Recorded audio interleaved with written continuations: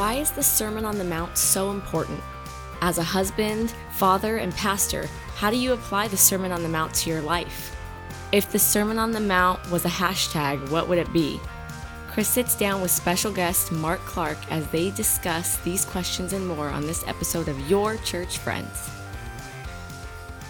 All right, welcome to Your Church Friends podcast. I am Chris, and today I have the privilege and honor to be joined with Pastor Mark Clark from Village Church. He is Hello, sir. You are the senior pastor there, correct? Yes. So, Senior pastor. I mean, I used to be the only pastor, so I guess we call me the senior one now. But yes, started the church in 2010. So coming up on 11 years now, which is crazy. And you're up in Canada, so we're doing this via Zoom, just so everyone who's listening knows that this is a Zoom call. And tell us a little bit about yourself.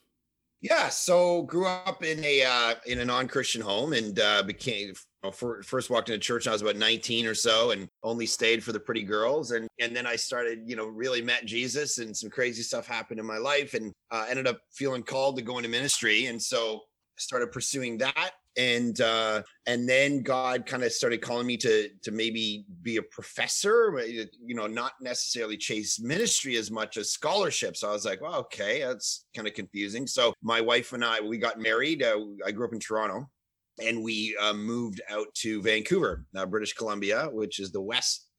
For your listeners, most of whom have probably never been here and think I'm wrestling whales right now for my food. We're on the west coast of Canada, and we moved out here so I could do school and get a master's degree for a couple of years, and then go on and do some work, some school overseas. And then God called me to plant a church. So I was like, oh, okay. So I got a passion to try to reach our culture for Jesus and teach the Bible. And so we started a church with about 16 people in my house, and just said, let's try to reach some people. And so that was 11 years ago. And since then, the church has, grown, and we've got lots of staff, and we have 8 or 9 sites now across Canada, and continue to try to plant some churches. So that's awesome. So we're going through the Sermon on the Mount, and this is the final episode for this season of Sermon on the Mount. Next season, we're going to get into some other stuff. I think we're going to just do like some interviews with people on topics. And then after that, we're going to follow up with villains of the Bible. But this is wrapping up the Sermon on the Mount. And I thought, since you've kind of preached through the Sermon on the Mount, you guys, I think when you started your church, right, you went through the book of Matthew, like you just preached through Matthew. Yeah. Verse by verse through Matthew. It took us 3.5 years. So that was a few years ago now. And people were like, well, how's this going to work? And it was crazy. It was amazing.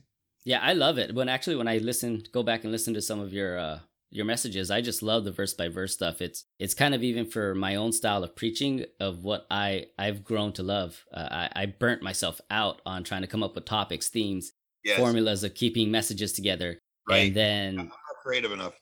Yeah. I really was like writer's block. I was sitting there, what is the Bible trying to tell me? Right. Instead of just letting it speak for itself and let it do that. So I really enjoy it. So yeah, you guys went through Matthew, and I just thought it would be cool if you kind of give some of your thoughts and inputs through some of the questions I have on the Sermon on the Mount. Yeah, be great. Right, so let's go with question number 1 is, why is the Sermon on the Mount so important? Yeah, historically, it's almost become kind of the Magna Carta of specifically Christian behavior, almost like, we have belief, belonging, behavior that are, Henry Nouwen talks about that idea.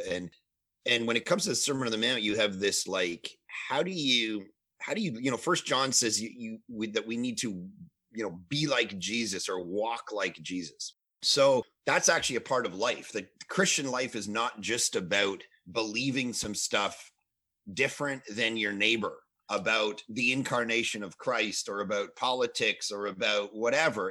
There's theology, but then, do you believe a whole bunch of different things in your neighbor, but then look like them in every other way in your life? Do you spend your money and time and do family and all of that the exact same? Well, that's not really the vision of the alternative kingdom that Jesus had in mind when he sat down and he went, here. And so the Sermon on the Mount's a great kind of 3 chapters of saying, here's how we look opposite. Here's how this alternative kingdom actually functions. Here's the kind of tension of the now and the not yet. We are kingdom people, but we're kingdom people in the present.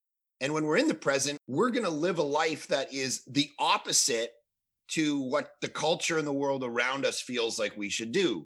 So in order to accomplish things in your life, you need to go after power. Jesus says, turn the other cheek. You know, these are like antithetical to what we think would work, you know? And so he lays out this like massive, you know, version of here's how I want you to look. Now, what's probably the case, and I don't know what you've kind of been talking about in your podcast about the details of this, but it's, you know, if you read the Sermon on the Mount just straight, you know, it'll take you like 8 minutes or something. So it probably wasn't like an 8-minute sermon and then everybody moved on. I just, you talked earlier about me talking about the book I just wrote. So I just wrote about The Problem of Jesus. It comes out February 23rd. And I'd written a book a few years ago called The Problem of God for Zondervan. And it's all about kind of the existence of God and the kind of the big questions, hell, exclusivity, sex, you know, the kind of things that keep people away from Christianity in general. And The Problem of Jesus is kind of deeper dive into the person and the work of Jesus himself, his teachings, you know, his call to discipleship, which is, you know, part of this. And it's a big part of it is like, look, we can't just believe a bunch of stuff about Jesus. Jesus actually laid out a way of functioning.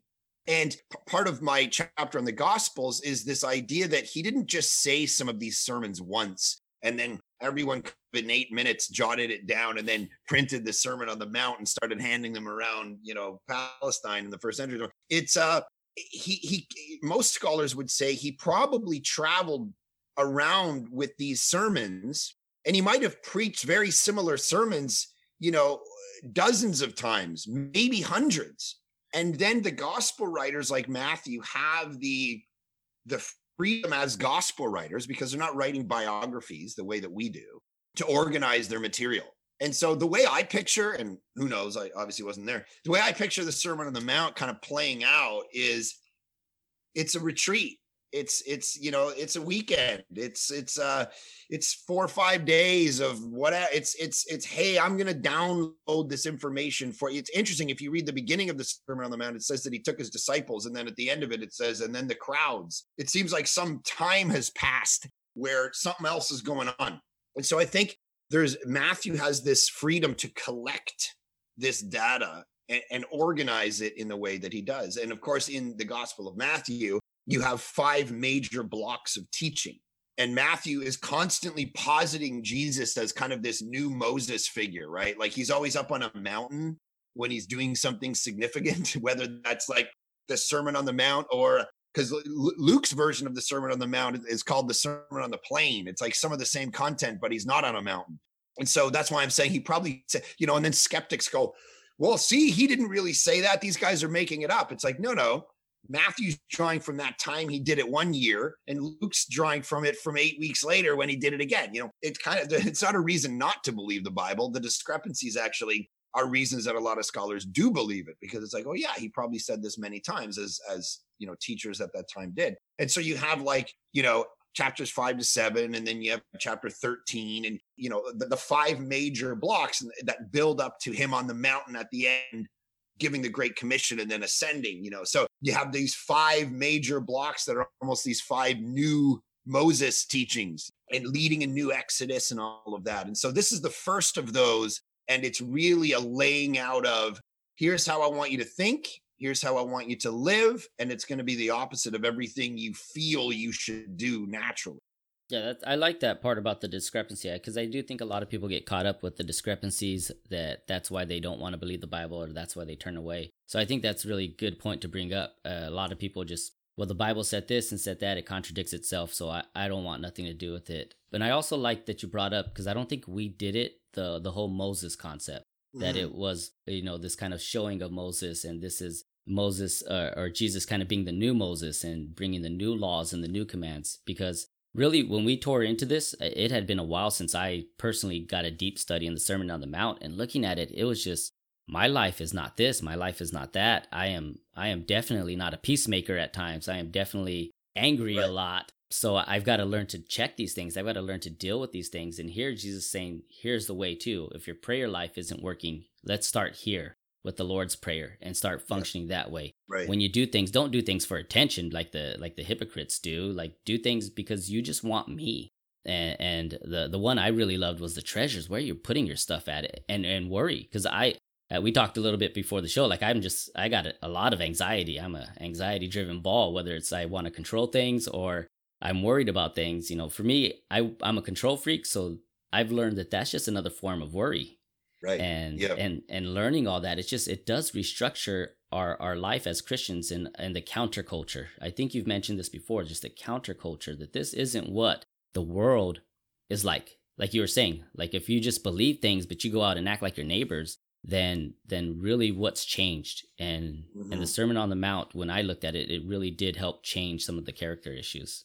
Yeah, and I think that's, part of the purpose is the laying out of this is the way I want my people. We're going to exist in the world for a time, whether that's 30 years or 90 years or whatever, how much time you have. And I want them to look the opposite. And it's interesting because some people, like if you look at the New Age thinkers, Deepak Chopra and these kind of people, they look at Jesus and they say, Jesus was all about love, and Jesus, was all in there. And I remember watching an interview with Deepak Chopra once on Larry King, and he was saying all the judgmental stuff that Christians bring, all this like hell and brimstone and all this kind of stuff, that's not Christianity. And then he just said, Christianity, if you really want to know what it is, it's the Sermon on the Mount.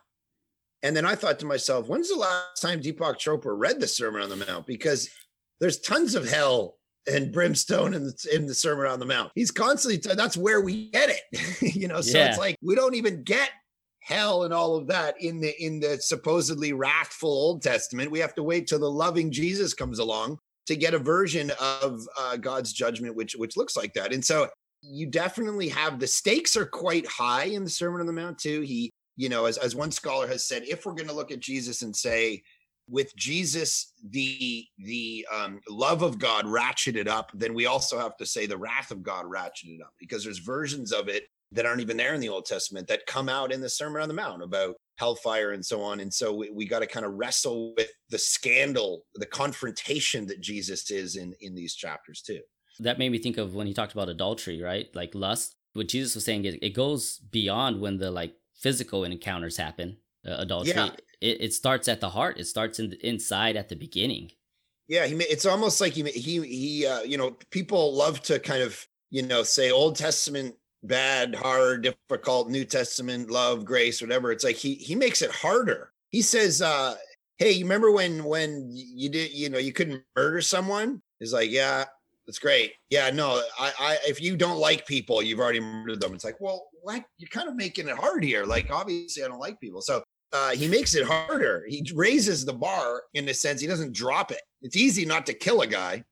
It's harder not to say I hate you or you're an idiot or whatever. Which, and I'm going to make a point here that has always struck me about the Sermon on the Mount, and I don't know if it's heresy or not. So you can delete it later. But I also when I look at the Sermon on the Mount, to be honest, I think this is very important in the concepts of hermeneutics. The art and science of interpretation, that we never isolate things unto themselves. We always have to read the Bible in context. And so, as we were saying about the Moses thing, like what builds to read the Sermon on the Mount as a Moses thing? Well, if you go back to chapter 1 and 2 and 3, you've got even the narrative of Jesus' birth and his being a kid, and the Magi, and going to Egypt, and then citing an Old Testament text from Hosea that out of Egypt I'm going to call my son. And he comes out of Egypt, which is not in the Luke story. There's no Egypt. There's no citing of kind of an Exodus story.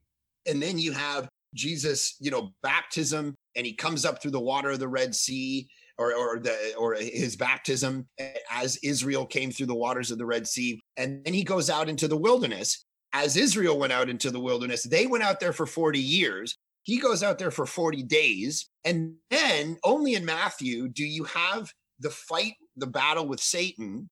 And the battle with Satan, interestingly enough, all 3 times he quotes Deuteronomy.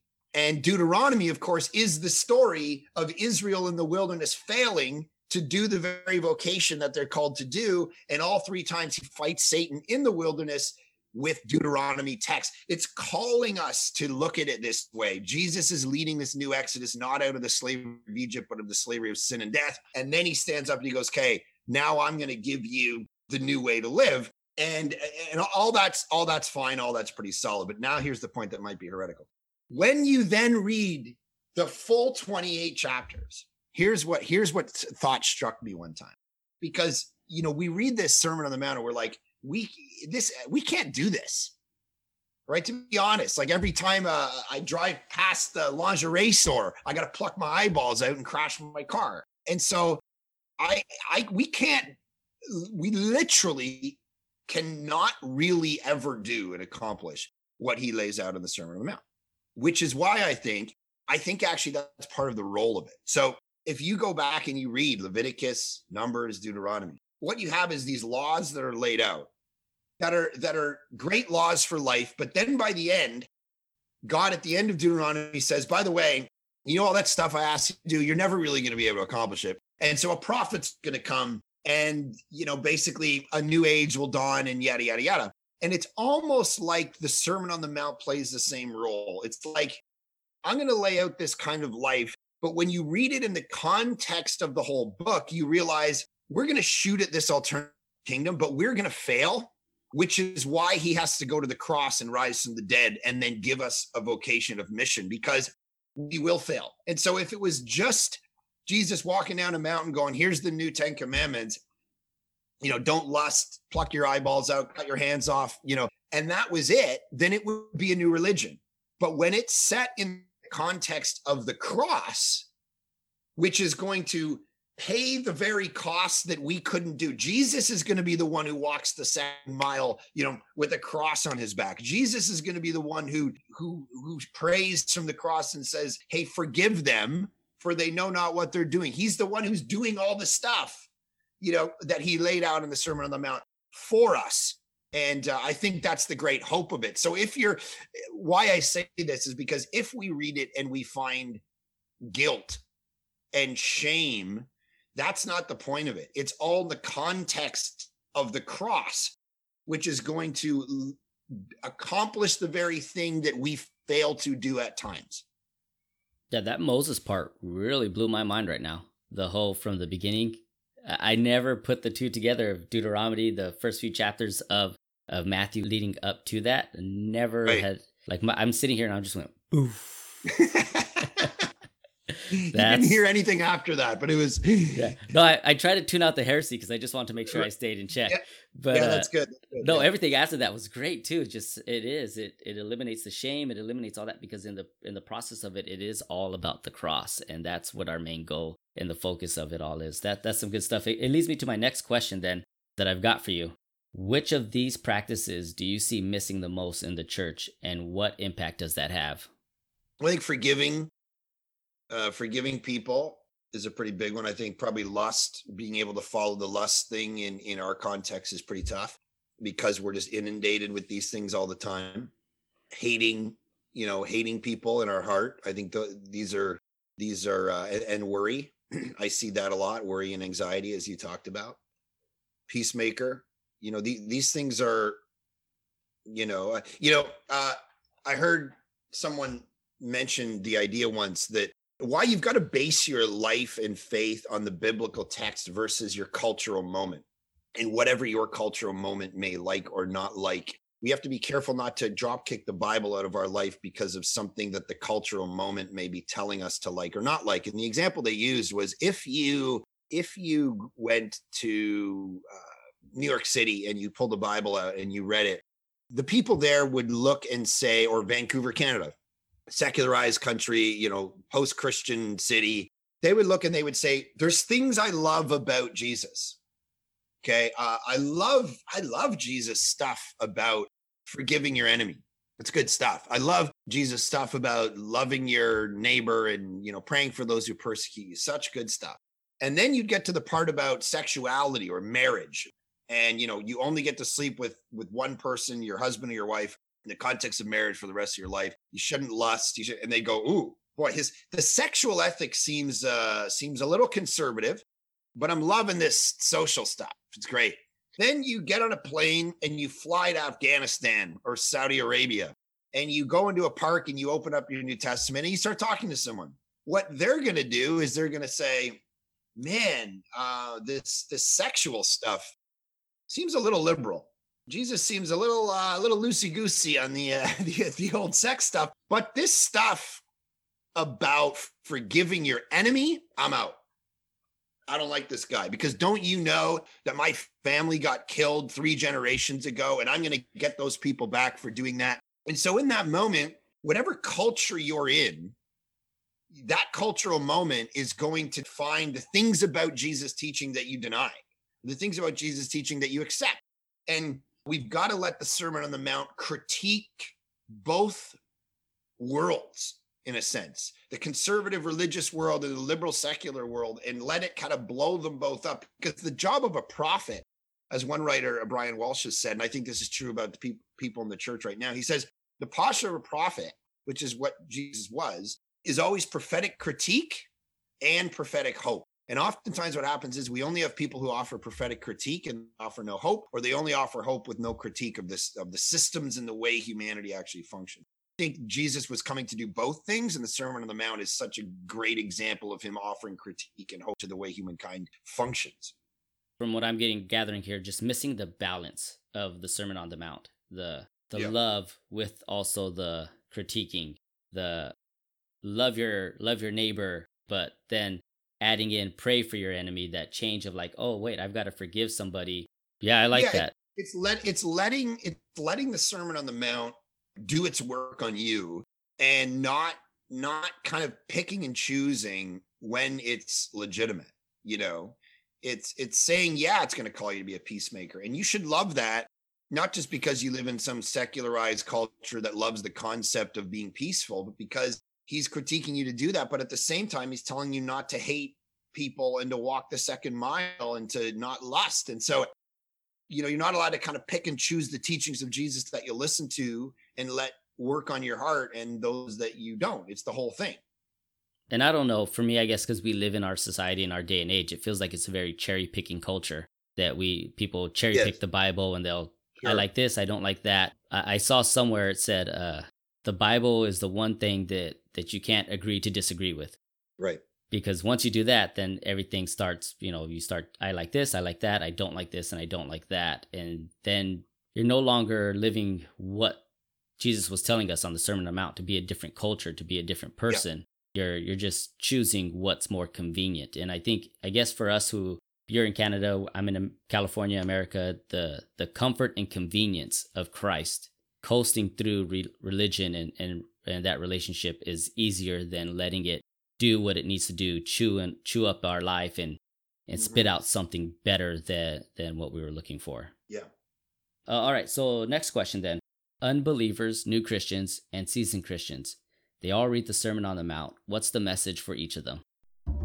All right, but before we answer that question, hey, church friends, go out and buy Mark's new book, The Problem of Jesus, Answering a Skeptic's Challenges to the Scandal of Jesus. I can't wait to get a copy myself. It's available everywhere on February 23rd, 2021. And while you're at it... Hey, guys. Hey, Reed. I'm trying to plug Mark's new book here. So sorry to interrupt. Oh, okay, whatever. I'll just let you do your thing. But have you considered giving the Your Church Friends podcast a 5-star rating? When you do this, it makes it easier for others to find the podcast when they are searching for something new to listen to. We really appreciate your stars and support. All right, where was I? Yes, that's right. While you're at it, grab a copy of Mark's previous book, The Problem of God, Answering a Skeptic's Challenges to Christianity. Personally, it was one of my favorite reads of 2019. Like what you're hearing? Oh, great. Now Remy's interrupting. Have any questions for us or prayer requests? Got an idea for a future show? Hop on your device and send us an email at yourchurchfriends@gmail.com. We love to hear from you. Anyways, now back to the show. Reed, you stole my line. Unbelievers, new Christians, and seasoned Christians. They all read the Sermon on the Mount. What's the message for each of them? Similar.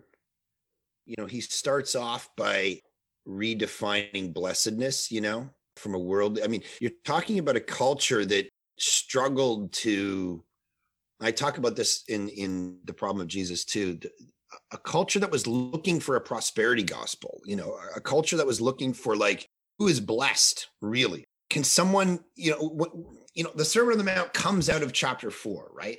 And of course, in the original text, there's no chapter breaks. It's just text. There's not even periods in Greek. It's just, I took Greek for 3 years, so I have to use it once in a while. There's none of this. And so you're just reading the story. And the Sermon on the Mount begins on the tail end of, the temptation story and so on of chapter 4. And what you have in that story is Jesus is fighting he's kind of laying out this new way, and he's going to say, I'm going to fight the temptation of Satan to do. And one of the temptations is, well, turn these stones into bread. Well, that would have been a very easy way in first century Jewish culture of an oppressed people who were hungry to get a lot of popularity. And they're looking for this, who's blessed and who's not blessed. And he comes out and he says, here's what blessedness is. Blessed are the poor in spirit. And so blessed is the one who hungers and thirsts after righteousness, which is, I think, Martin Lloyd-Jones talks about that as kind of the center beatitude of the whole thing, is the sense of, if we're going after, you don't have to go after happiness, because of course the Makairoi word, the blessed word, is the other word for it is happy. Happy are the ones who, and happiness is not a result of chasing happiness. Happiness is a result of hungering and thirsting after righteousness. You go after righteousness, and happiness is the result.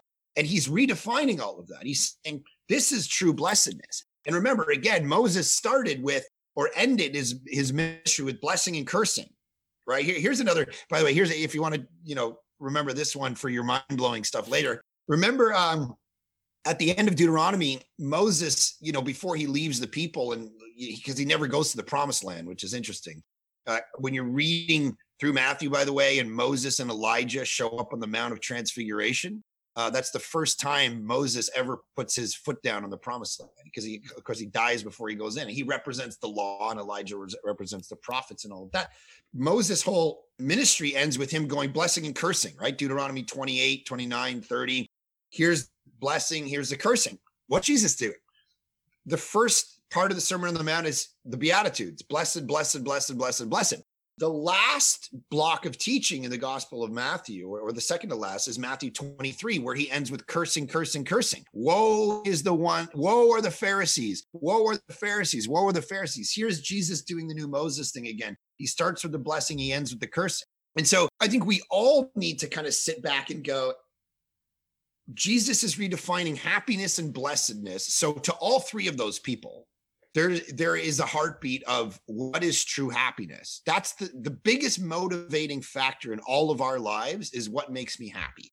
That's what motivates me to marry who I marry, dress how I dress, eat what I eat. It's happiness, joy, happiness. Jesus' whole Sermon on the Mount begins with the word blessed, happy. So he's got our attention. All three of those people have to listen, because he's going to redefine how to get it. How to get happiness, how to get joy, how to get fulfillment in life. And he's going to say, it's not what you think it is. It's all upside down. So I think all three of those people could take that message. It's really interesting what I'm discovering with you, listening and talking about it, even as we've gone through it for weeks now. We started our journey and our conversation in June, and here we are in January of 2021. But what I'm discovering is the parallels, that culturally a lot of the things are the same. That people, the pursuit of happiness or the pursuit of prosperity. And when you said that, I'm like, man, that's no different than today.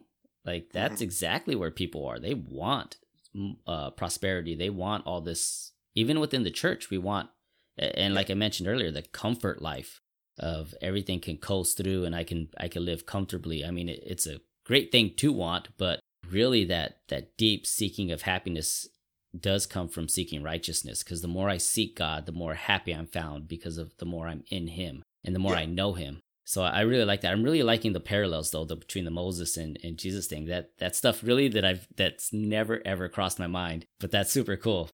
I got the next question for us. Yeah. As a husband, father, and pastor, how do you apply the Sermon on the Mount to your life? Well, obviously, it in almost every aspect of it. I mean, you have the prayer life, you have the greed. Be careful you don't go after materialism. Make sure you're not lusting. There's all these things about my character that are in there that I want to make sure that I'm right. I'm doing the things Jesus wants me to do in the way that he wants me to do them. Because, competency can get you in the room, as my friend Carey Nieuwhof says, but character keeps you there.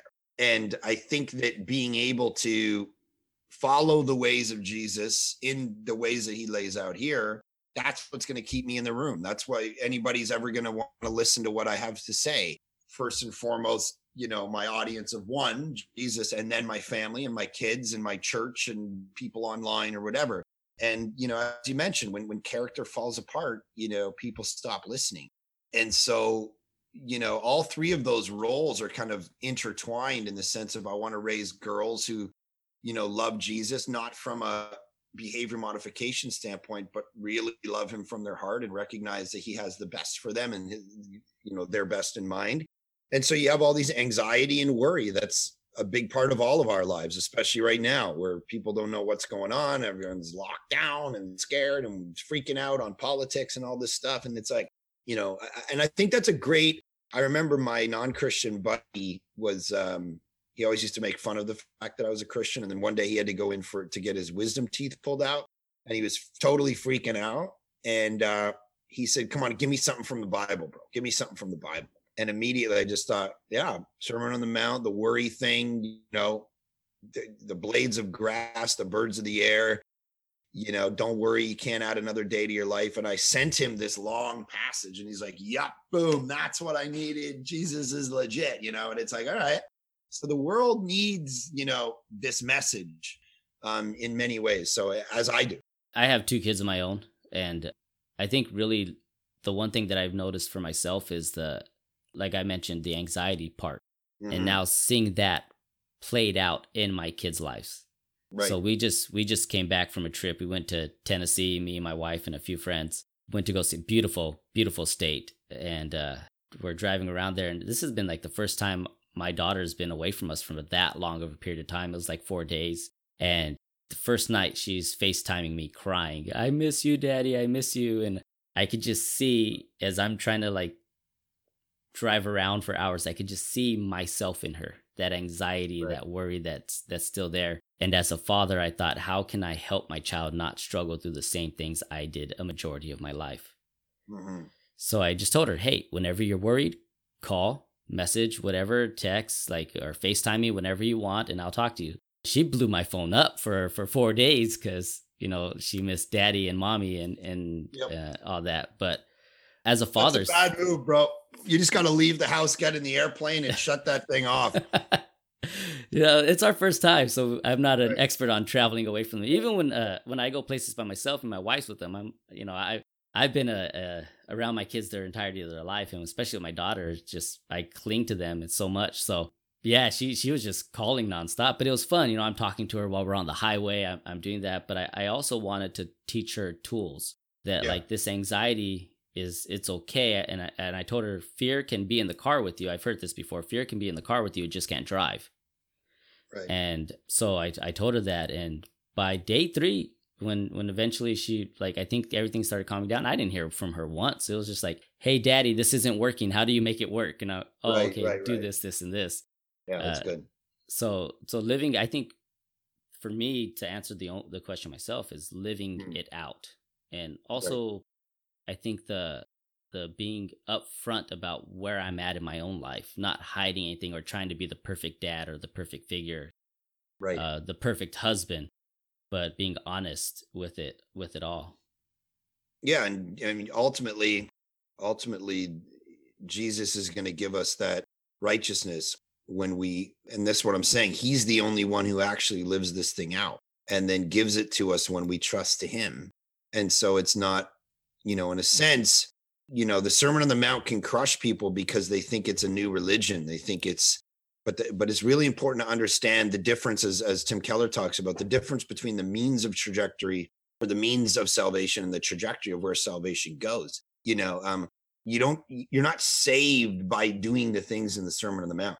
You're saved by the finished work of Jesus. But then the trajectory of your life needs to be a life that is reflected in the Sermon on the Mount, the trajectory of where your salvation goes. But it would be a mistake to think that you get to go to heaven because you didn't lust. You get to go to heaven because you loved your enemies. It's like, no, you trust your soul to the one who loved his enemies ultimately, and then you become like him. But you don't get saved by just trying to be like him, because that's crushing. That's kind of what I always loved about, I grew up a Christian my entire life. So it's almost like two parallels of people here, right? One who grew up atheist or in an atheist household, and then me. I grew up, my dad's a pastor, my brother's a pastor. I understand also that side of the coin of the crushingness of trying to live up to those expectations and trying to do that, because that's kind of almost my thought of who God was when I grew up, was if I didn't do what was right, I would get punished.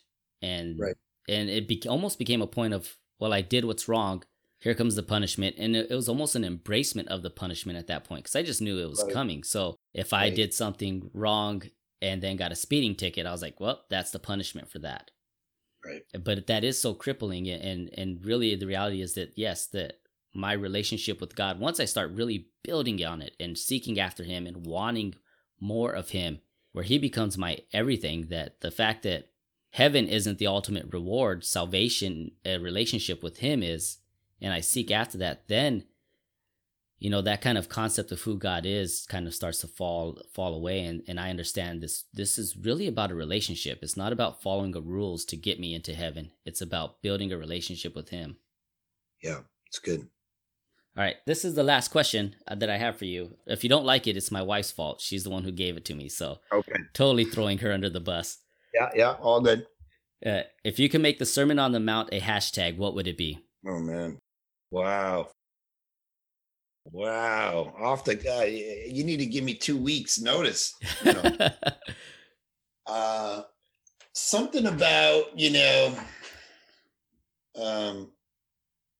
something about like, what is true happiness, or alternative kingdom. I like that one. Yeah. I like that one. Alternative kingdom. Hashtag alternative kingdom. Yeah. If you want, you could just say, thanks, Justine, for that question. Thanks, Justine. It's great. Yeah. So that's all the questions I have. If you wanted to share anything else, then totally fine with that. But this has been cool. Honestly, sitting here talking to you at some points, because I listen to your messages on when I run and exercise sometimes. So at some point I kind of got caught up thinking like, oh no, I'm just listening to Mark like I normally do.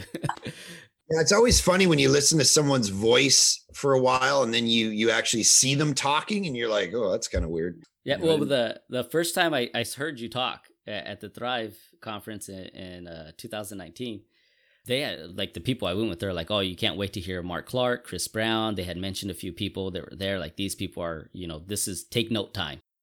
Right. And so they hyped you up, and then you went on the stage and you started talking, and I was like, this guy sounds like, I don't know if you've watched Always Sunny in Philadelphia. So this is me confessing that I have some bad tendencies on what I watch. Right. Cultural research. That's what I tell my church. Cultural research. I love it. Yeah. And I said, this dude just sounds like Charlie Day. Like that. That's all I heard. And that's all I visualized for the longest time. And I couldn't get it out of my head. Yeah. I've got a few, people say I sound like a few people. It's like, Super Dave Osborne, Alex Jones, because it was funny. I was making fun of a guy that I know, and I was saying, you sound like Alex Jones. And I would interpret like, we're going to go get the globalist, Joe, and then my buddy's like, no, dude, you sound like Alex Jones. I'm like, what are you talking about? So I don't know. There's a few running around. Vince Vaughn. Some people tell me the way that I do my little, who knows? Anyways. That's awesome. Yeah, it's annoying, whatever it is. I can't listen to my own voice. It's cackly.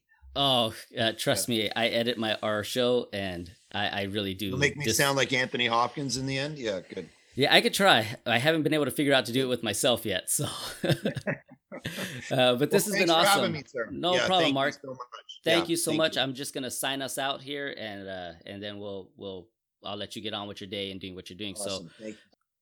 I'm Chris, sitting here with Mark. We are your church friends. Thanks for listening. Cool. That's it. Awesome. Dude, I appreciate you doing that. All Great. Is your spirit poor because of your damaged hair? Are you mourning because of your split ends? Are you being persecuted because of your dry locks? Then rejoice and be glad and get ready to inherit the earth, because comfort has come for your meek mane. The Beatitudes beauty product line proudly introduces the Peacemaker shampoo and conditioner. Your frizzies with thirst and hunger no longer, as the patent secret pure of heart formula inside will bring your roots and ends to peace. So show mercy to your curls and buy the Peacemaker shampoo and conditioner at all big box retailers. Don't trust us? Then hear this amazing testimonial. My hair feels great.